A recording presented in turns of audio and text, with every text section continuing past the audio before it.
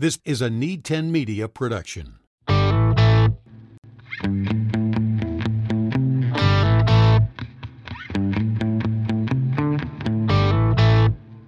right, welcome aboard, my friends. Again, it's Nate Clayberg, and we are in for our next episode of That's a Job podcast. Again, this is a show where we introduce you to jobs, careers, and work that many people don't really know about or how to even get into that role. And today I'm excited to bring on somebody that I met during our shutdown back in 2020 during Career Week. So I'll put a link in the show notes.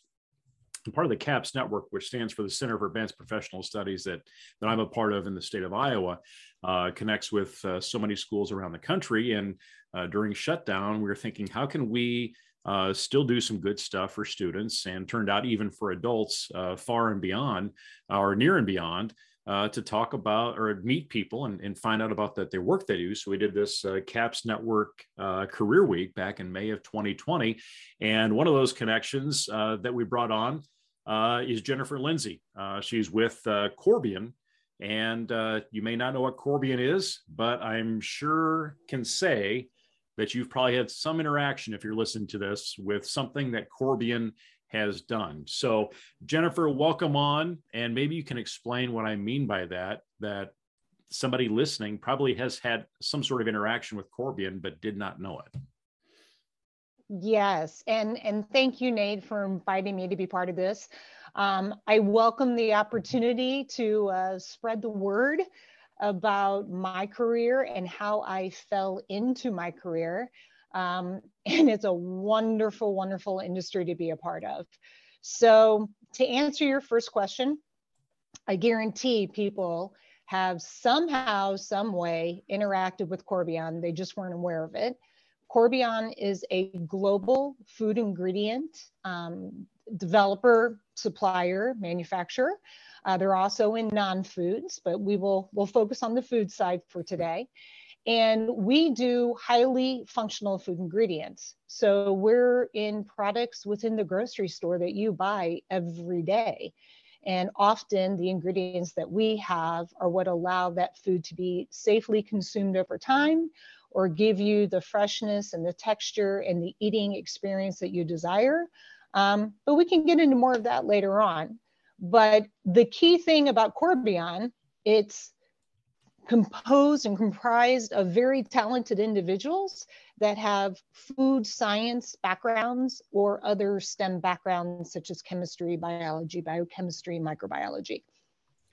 So when you look at food science, and this is something I think people just completely forget. And if somebody would go back and listen to the interview you had in 2020 with during our Career Week, you talk about your history and looking at interest in science. And I think that's where a lot of students, they hear or told, they're good in science or excel in science, that medical is the pathway they're supposed to pursue, or engineering, right? And this was a world you discovered once you get into college that you had no idea about. Can you talk more through that of your pathway from being that high school graduate into your next step after graduating? Yeah, sure. So I was that kid that always loved science. I was that kid that watched the science shows on TV and was just fascinated in science classes. And I would say, even still today, a majority of the time when you are a kid exploring your career paths, you are told engineer, medicine. Those are the two key areas that you could go into if you enjoy sciences. My older sister was also studying to be a chemical engineer, so that was my exposure there. So I was more hardwired for the biological sciences. And so, of course, I decided, well, I'll major as an undergrad in biochemistry and become a doctor, because that's what you did. It was probably a year into my college efforts where I woke up one day and thought, oh my gosh, I don't want to go to school for 4 years after I graduate from undergrad and then have an internship and then have a fellowship and then have to specialize.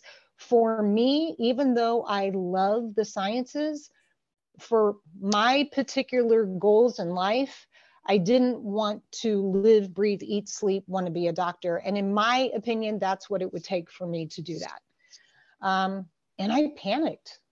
I absolutely, 3 o'clock in the morning was like, what am I going to do? What have I done all this time and energy?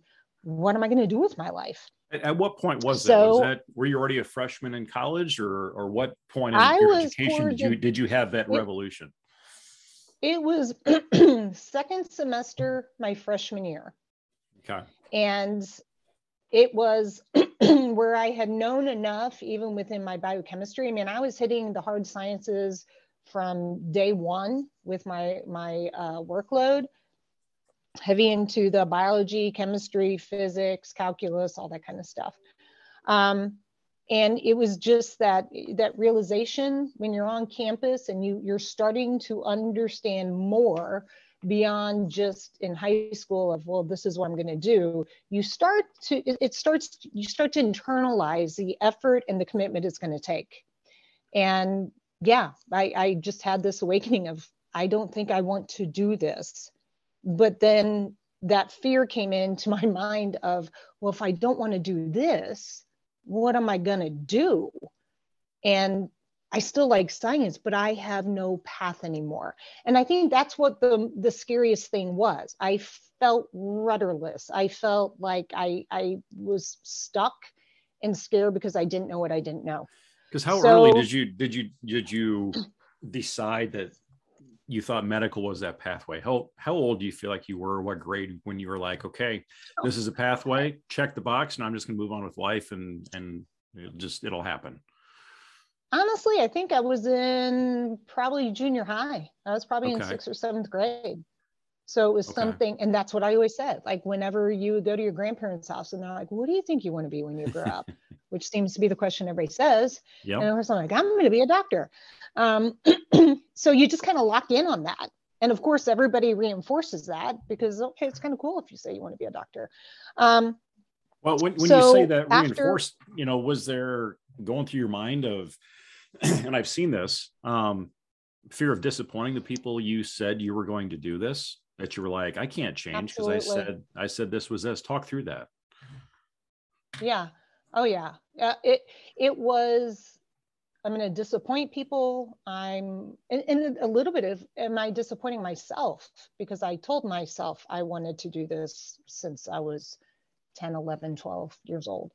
And I think it's that self-awareness and discovery, which is as much a part of college as your academic career is, is this discovery of self.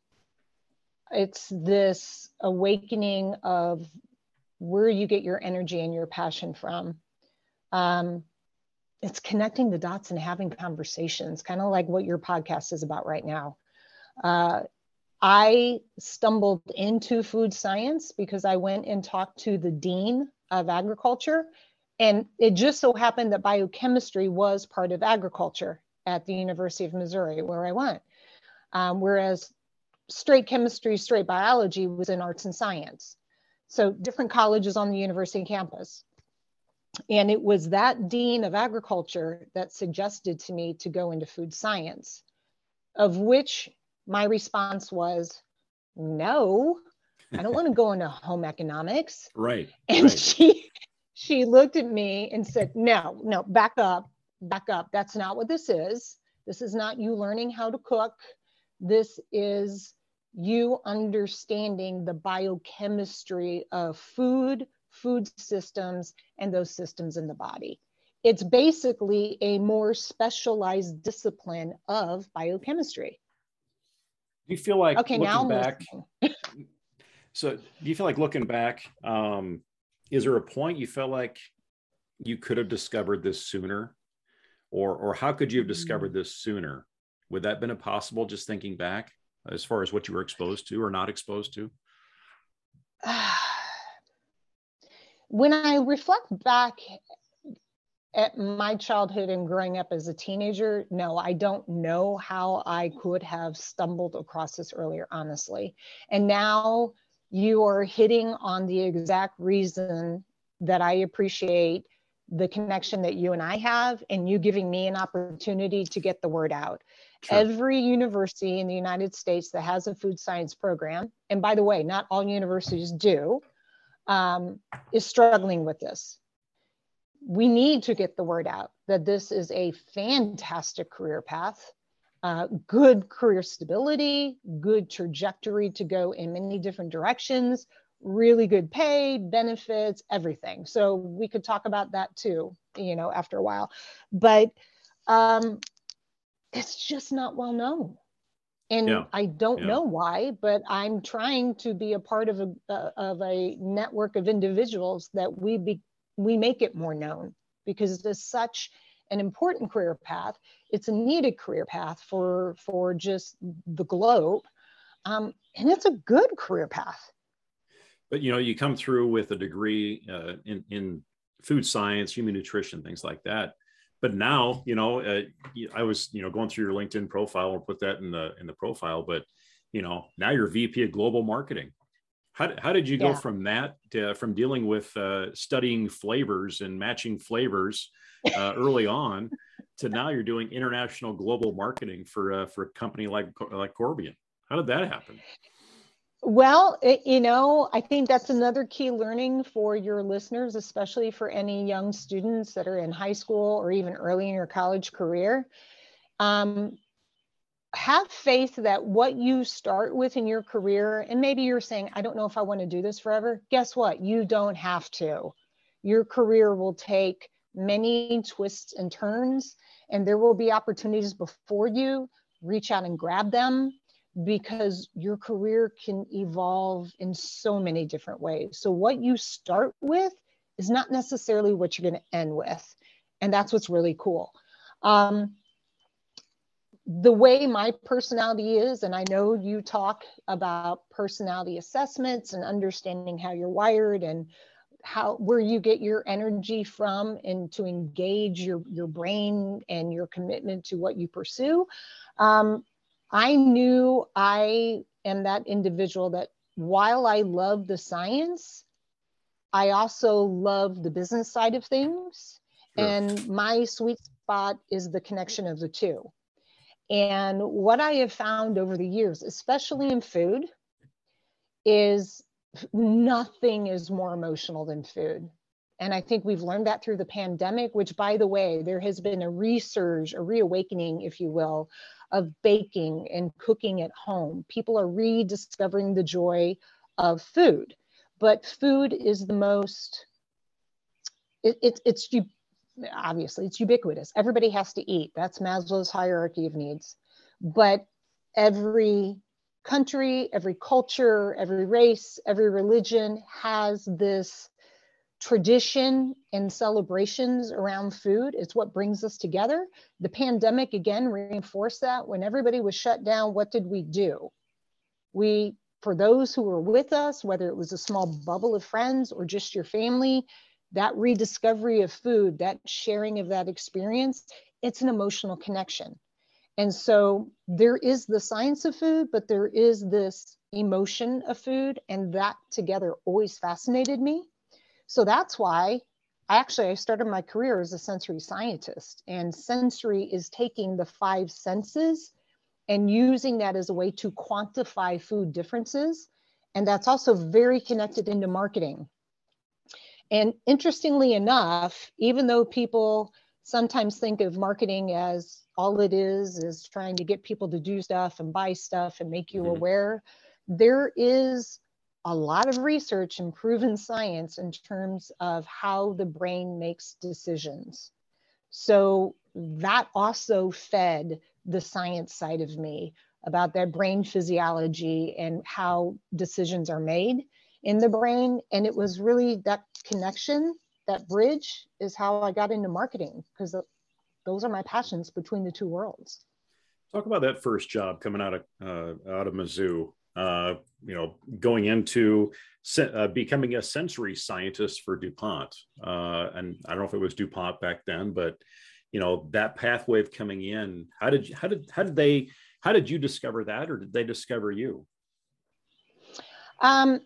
So my first job was actually with a company called Mid-America Dairymen, which is actually now Dairy Farmers of America. They discovered me through your recruitment department, your career center at the university. And they were looking for somebody to be the first sensory scientist that they had.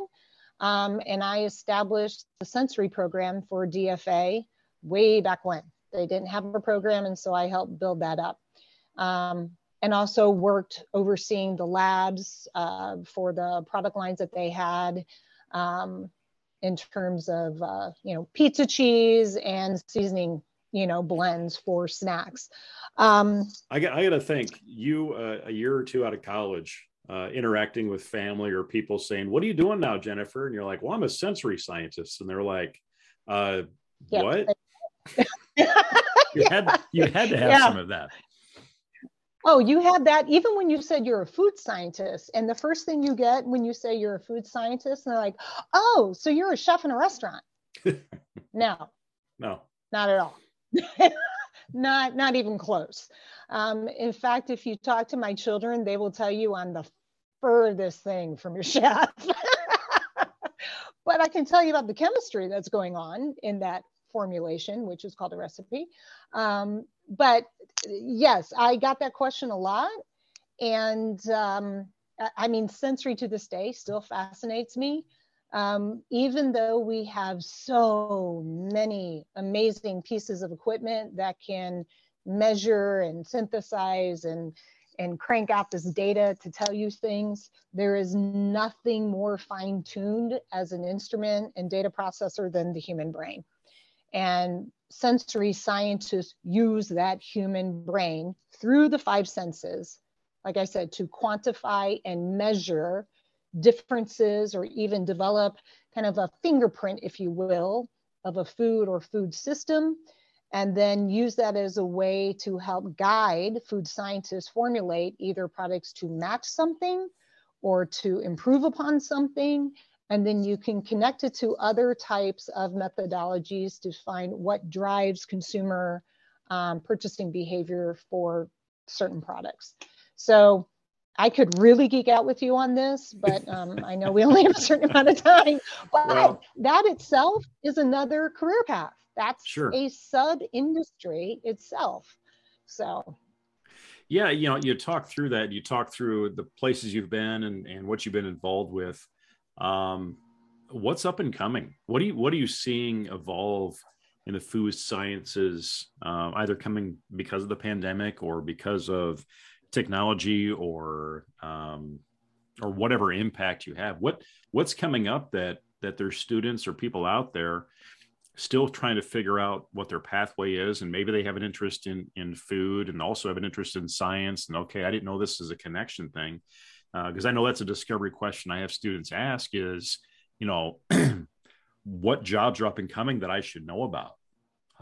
Maybe a job, if you were coming out of college right now, a job you would now be interested in that you had no idea it was, or not even available to you back then. Right. There was a lot in that. There was a lot in that question. Yeah, and there's a lot I could answer. So I'm going to try to hit the high points for where I believe there could be some interest with the up and coming generation, and what their interests are.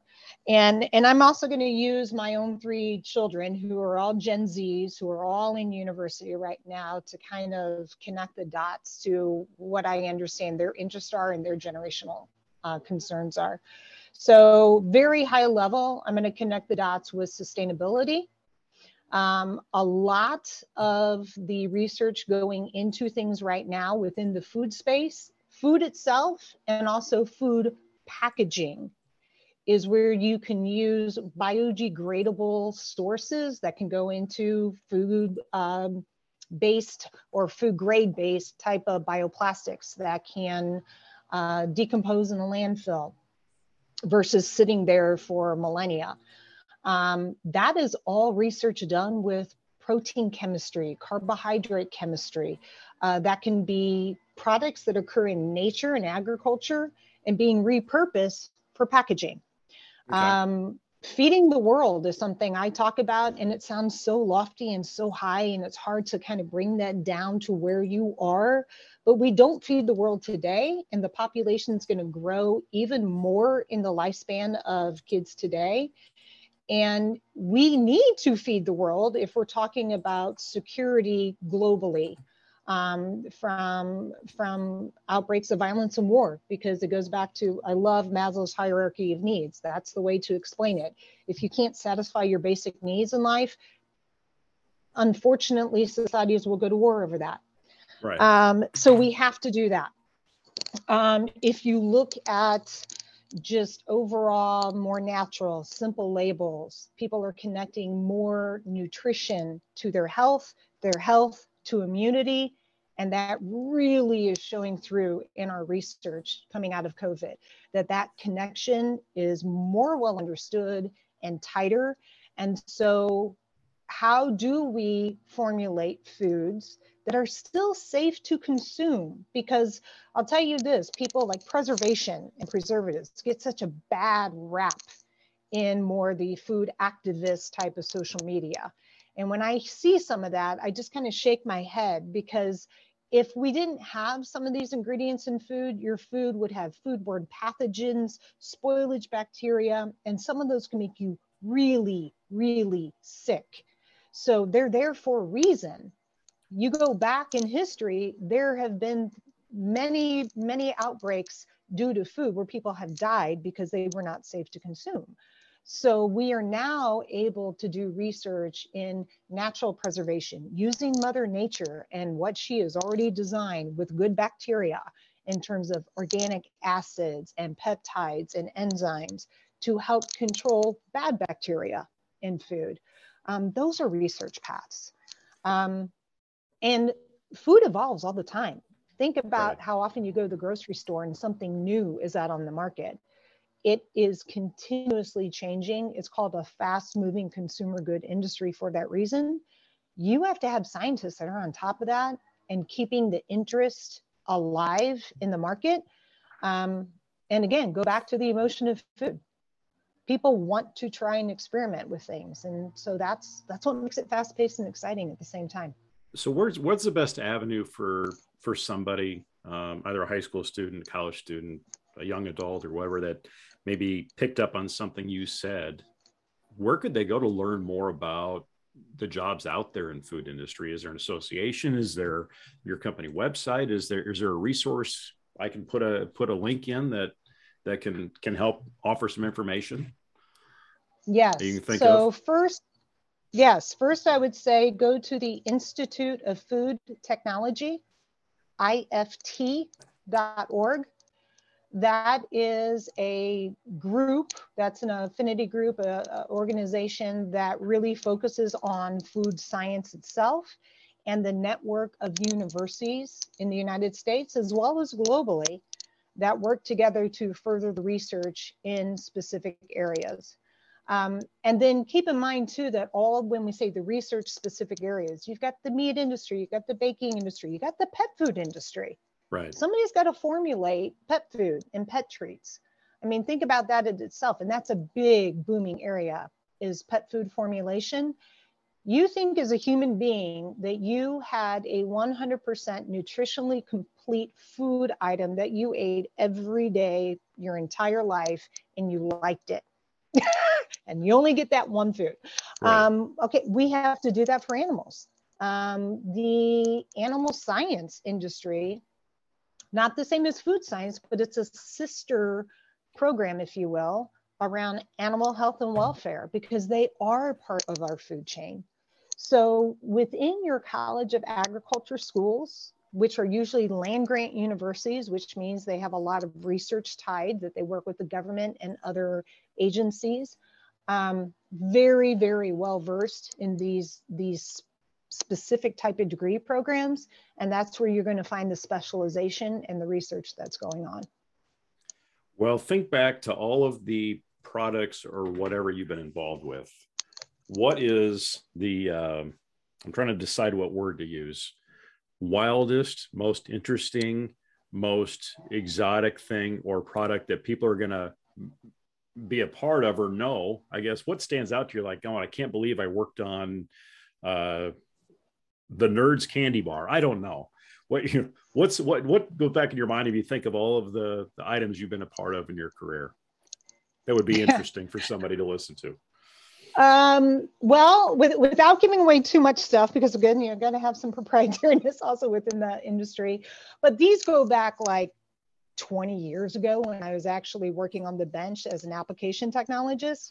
And I can share some projects I was involved in. The butter flavor popcorn Jelly Belly I worked on. The ready to eat Rice Krispie bars I worked on. The vanilla Starbucks Frappuccino in the bottles I worked on. I worked on butter flavors that go on movie theater popcorn. Those are the ones off the top of my head. And I will tell you the story when I was in flavors, and when you work with flavors, you smell like the flavors you work with. And my kids were really little, and I'd pick them up at preschool. And when I worked on butter flavors, I smelled like butter, like from head to toe, really strong. And my kids, I would pick them up and they would hug me and they're like, "Oh, mommy, you smell," you know? But then when I would work on flavors like maple or vanilla, and I'd pick them up, they're like, "Oh, mommy, you smell like pancakes," you know? So do your kids have a hard time going to the movie theater still? They'd walk in and it was just that sensory that you get, or memories that come from senses of smell or whatever. I just wondered if there was that impact. Yeah, our kids are very in tune to food differences. I will tell you that around our dinner table, I don't think we had normal conversations around our dinner table, I would say, because we would get into the chemistry and microbiology of food. So sometimes my kids, maybe they know too much. And some of the discussions we had around the dinner table, I mean, when you're talking microbiology and food safety and some of the outcomes of if something isn't safe and you get infected, we're pretty blunt around the table from a science perspective. And I don't know if that would be considered in most places good table conversations around food. Sure. So, well, the last question I like to ask, looking back in the career you had through food science and where it's evolved into marketing, market research, things like that.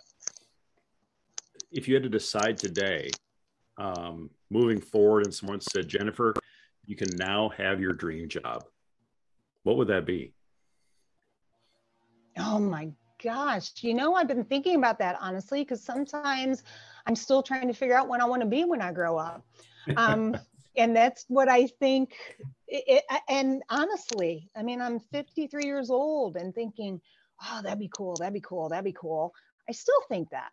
And I think that's a good thing to do. And I hope the kids listening to that understand, don't ever lose that, because the path you start on is not going to be the path you have to stay on. So stay hungry, keep learning, and evolve along the way.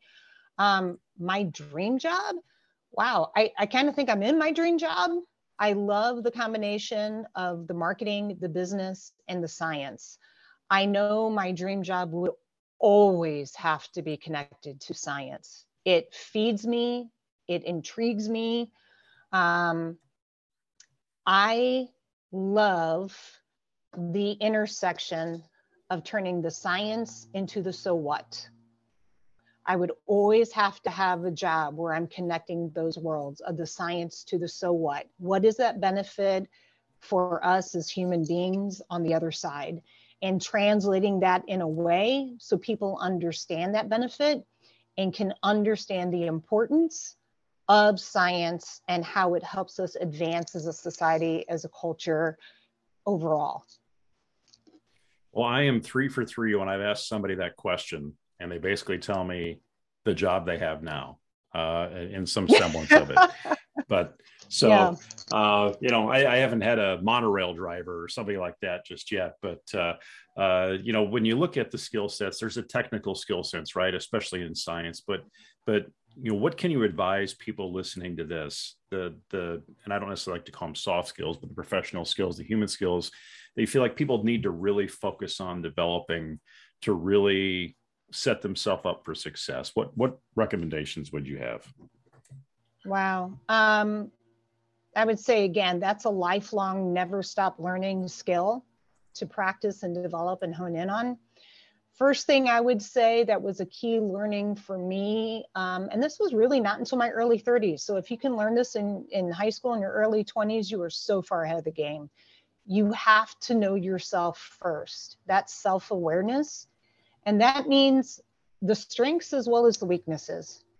That means sometimes your best intentions for how you want to come across to communicate may not be received as you intended. And that's kind of a hard thing to understand and hear at first, and it makes you vulnerable. I would say lean into that vulnerability and learn how you have to maybe adapt and modify for the people you are on a team with or that you're talking with. Doesn't mean you have to change who you are.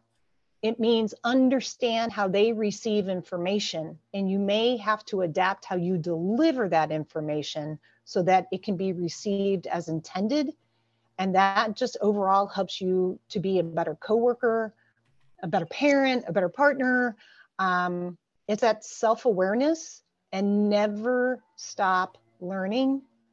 And the hard part is to step back and sometimes understand you have to maybe change a bit of some things that you do. And that can be tough. The next thing I would say is put yourself in somebody else's shoes.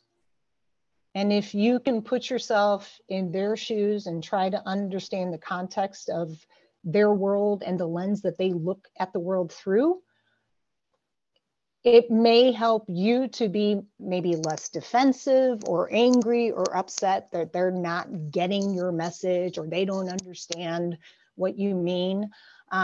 I tell the team that I work with globally that I firmly believe that people do not get up every day with the intention of making somebody else angry. They have good intentions.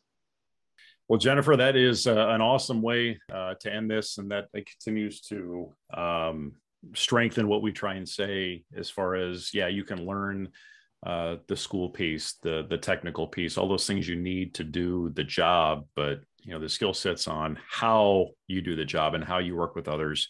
That we're trying to move the needle on that, trying to make sure we have more of that in the world, right, so we can fill those jobs that you have at Corbion, right?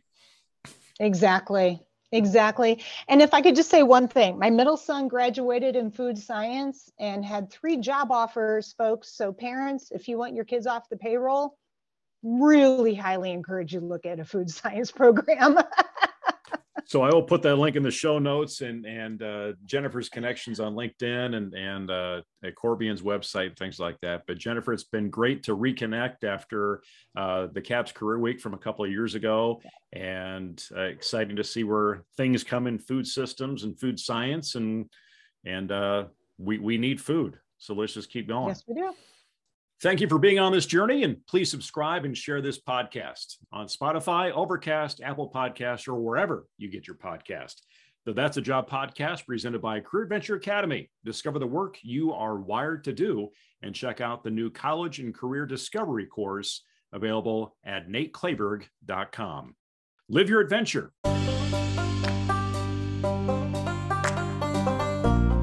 If you haven't done so already, hit subscribe to enjoy future episodes. Build your career adventure at NateKlayberg.com. Production assistance provided by Bill Jordan Voiceovers. Visit BillJordanVO.com. This podcast is a Need 10 Media production.